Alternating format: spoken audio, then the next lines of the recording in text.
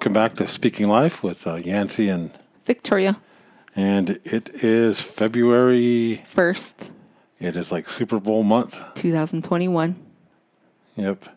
Super Bowl in a week. Valentine's Day. Super Bowl. Hearts. Yep. It's a football month. Football hearts. So you get to watch football all year. There's no football here. Anyway. But you're still alive, though. See, so let's kind of get into our topic, because I know that you want to talk a lot. You won't let me talk much, because. And what are we going to be talking about today, Vic? We are going to be talking about coffee and Jesus, or we could say it this way: Jesus and coffee. More of which one? More of Jesus. But the terminology might be a lot about coffee. So I always see a lot of things out there that say, like, give me a little bit of coffee and a whole lot of Jesus and things like that. Mm-hmm. For sure. So I'll talk a little bit about when I was a kid, and Grandma used to have a coffee maker, and go in there and we'd get like a third cup of coffee, and then put in about a third cup of sugar and a third cup of evaporated milk, and mix it up and drink that. And that was kind of the Surefine coffee, or old Maxwell House, a big old coffee. And Grandma always had it out there for anybody that came in. It made it taste good when you put a lot of milk in it, and a lot of creamer. Folgers. Folgers. Well, I'd probably say that was probably the better coffee then. That was like the high-end. Wasn't that supposed to be? Yeah. High-end res coffee was Folgers, yeah. And then when they had dark Folgers, like, ooh, and regular. Yeah. I remember watching Dancing with Wolves, and they had the old-time grind up the coffee, and that guy, remember they showed him eating sugar, and he's like, whoa, taste that. Mm-hmm. He liked it, and Kevin Costner was grinding it very slowly, kind of dancing around or something. Yeah, that's kind of funny. But those old percolator coffees always had a lot of grounds in them and that kind of stuff. And I'm sure that coffee didn't taste great, so they had to have sugar. So one of my first jobs getting out of college, I worked at a college here, and our college always had coffee for everybody, free coffee for everybody, and I'd be the one that, because they had those big giant percolators, I'd have to make it, put 3 giant cups of coffee into it and make it. So that's what it's called? What's that, a percolator? Yeah. Well, I thought it was just called a big coffee maker, yeah. Okay. It percolates up, it just draws water up from the bottom and hits it on the top grounds, and that's why it goes bloop, bloop, bloop. Okay. Yeah. It sounds like your stomach when you eat something. Yeah, I mean, I remember when I started classes out there, it was the same thing, I'd get it just to drink something and stay awake while I study, but lots of creamer. That was important. Yeah, creamer, because you didn't like the taste. Didn't like the taste, no. Yeah. It was bad. Oh, but I don't know. We thought it did taste good then. It didn't taste good. It's just like caffeine or something. Yeah. So you had like a ground or something, those old ground coffees, those old Folgers, and that something you had talked about earlier. What ground coffee was? I know you had a little list there. Oh, my little. Yeah, you map stuff out to talk about, like, here's what I'm gonna talk about. And I learned from you. Yeah. Okay, so let's do this then. So for me, I guess that's where I'll share it in. Yeah. Yeah. For me, I see like the grounded coffee thing. It can represent your life, being crushed, what was the other word I used? Ground up, yeah. Pound, yeah. That was another word, but, and it's before you met Jesus. And then whenever you make the coffee, as it goes through the filter of the coffee pot, you're being filtered, you're being cleaned. And then that produces freshness, newness, and new life with Jesus. Yeah. And So yeah, a lot of times to get that flavor out, you gotta let it soak in those coffee beans, and so I know. And I had a little note there when I was reading about, and I remember you would always listen to a certain person, and I was like, and it would be annoying to me at the time, but you listened to Grace Williams, and I know you'd spent time when you first got together and when you first met the Lord, and I was like, wow. Can you talk about Oh that? yeah, so you didn't. So yeah, when I first, probably a couple years, I think, walking with the Lord, one of the songs that I used to listen to a lot was called Hallelujah, and she has a few other songs by Grace Williams, like he was saying.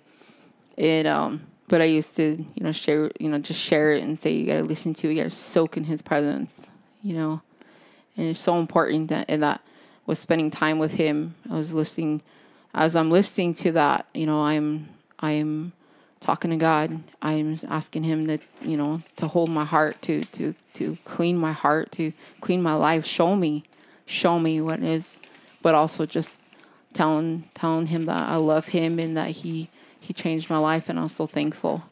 As I did those things, just really showed me. He would show me more. I would feel His love, His presence. It was amazing. And as we were talking about this, I thought about all the different ways you could make coffee, and just like felt like Bubba Gump, and felt like Bubba and Forrest Gump. It's like you can make espressos and cappuccinos and lattes, and make a drip coffee, or a percolator, or a French press, or just on and on. And I just know that our macchiato and all that kind of stuff, and it really just I know we can get kind of lost off in a tangent when we talk about how different ways we can have coffee, huh? Mm-hmm. And I just thought it was kind of funny to think about that while we were talking. And I know that. And you said Bubba Gump. Bubba Gump, Bubba, yeah. Bubba. Yeah. From my bestest Forrest good Gump. friend, Yeah. Bubba. Yeah. Yeah. But one thing I know is that back here we'd have, like, some people call it cowboy coffee, or even like Indian, like when we have that old ground coffee, it doesn't matter how much you put in it, it still tastes kind of rough, And some people think that, well, this coffee is I'll put more in it because it's tougher, I'm tougher, I'll drink it, Mm-hmm. And it's more bitter, it doesn't make it taste any better. It still tastes the same, but it's kind of like those guys that want to try to drink you under the table. It's like, I can drink this kind of shot, or that kind of thing. Is kind of an attitude that some people have with, they drink coffee, like the rougher the better, I think it's a lot of times we see that with people, that they're kind of, I'd say, prideful, and like, I can drink you more than you, or this is what I drink, Mm-hmm. And I think we have learned a little bit to appreciate the kind of coffee we get, huh?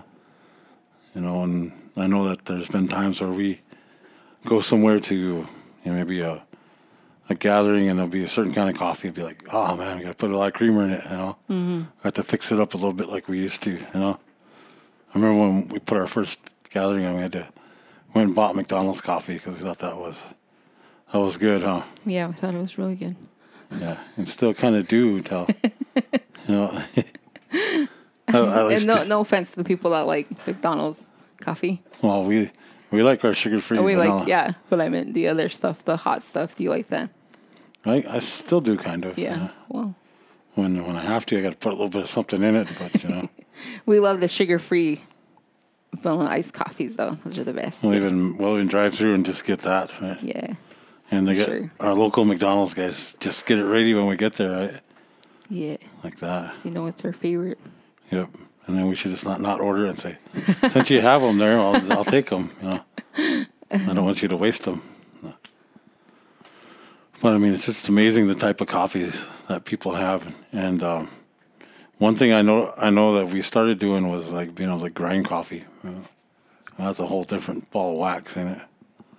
Like grinding coffee. We never ever thought we'd ever have a coffee grinder at our house. You?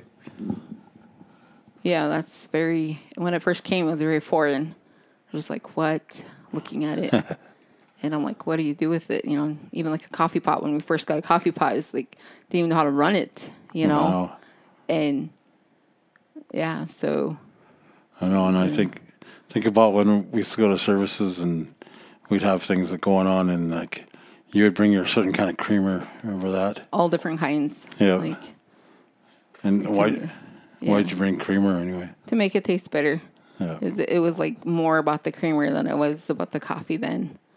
You know, I found myself like, you know, as we're talking, you know, I'm thinking, remembering, you know, as I'm walking with the Lord, and as I got closer to Him, and as I matured and as time passed, you know, I really come to, like, I guess, you know, branch out and like different kind of coffees. Yeah. It's not just about the creamer now; it's about the taste of the coffee. Yep. And so you started getting like Bubba. Like, I like this kind of coffee with that kind of creamer. I'll leave that to you. But I mean, even our older daughter likes and our younger one doesn't drink coffee, but she likes some other things when we go to coffee shops or something, right? Yeah. You know, they're little Pastries, I think. Right? pastries. I don't know what they like, that thing at Starbucks that's kind of look like strawberry or something. Oh, the drink. Was it pink drink? I don't know what it's What's it called? I don't know. A refresher. That's what one of Well, them's that's called. what I drink sometime. There's just something else, like a smoothie or something, right? Yeah. I think there's this. Yeah. It's definitely not coffee, though. They go to a coffee place and don't drink coffee, but yeah. Anyway, I started thinking about the different things that we've been sharing and talking to each other about. And there was a little thing in there where we talked about the different, the whole bean and the difference between the ground coffee that you shared. And I know. Yeah, he's looking at his notes. I have notes here. Yeah. And, you know, if it wasn't for me, you wouldn't even have whole bean, huh? You wouldn't even like coffee. No, I would not like coffee. No. I kept encouraging, just like with other kinds of food, right? Yeah, just different. Always tasting different things, and I can say that now. I'm thankful for that. That you encouraged me and would show me and, you know, tell me about them, and, you know, and sometimes I was really stubborn about it and be like, no, I like this certain kind, you know. You were really stubborn? I was really, okay, no, I'm still stubborn, so. Okay. Just want to make sure. Yeah. I can own up to that. I'm stubborn.